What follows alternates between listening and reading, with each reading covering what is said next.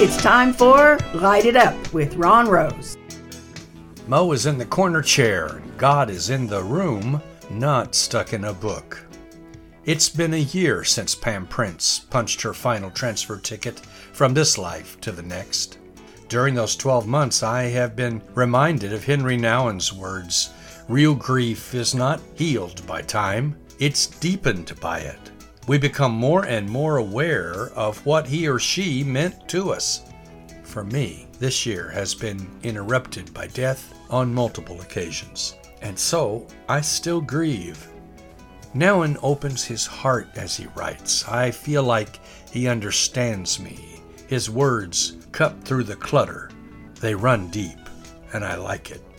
Pam struggled with leukemia for months. She and Bill courageously fought death with life, grasping for every moment, every day. That kind of struggle changes people.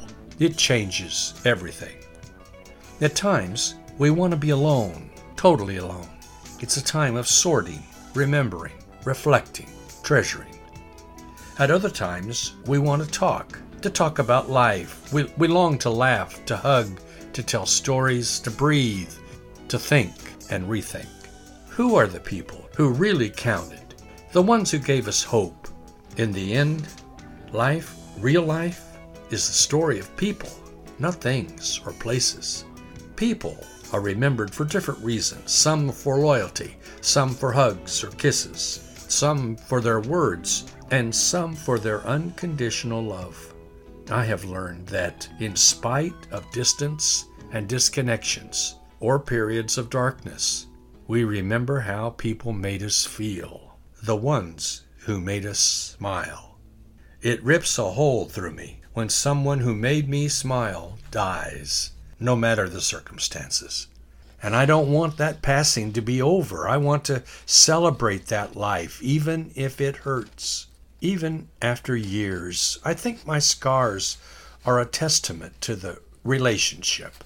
If the scar is deep, so was the love. So be it. As I see it, grief is like the ocean. It comes in waves.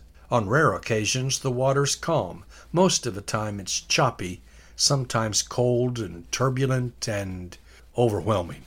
As one anonymous writer has observed, all we can do is learn to swim.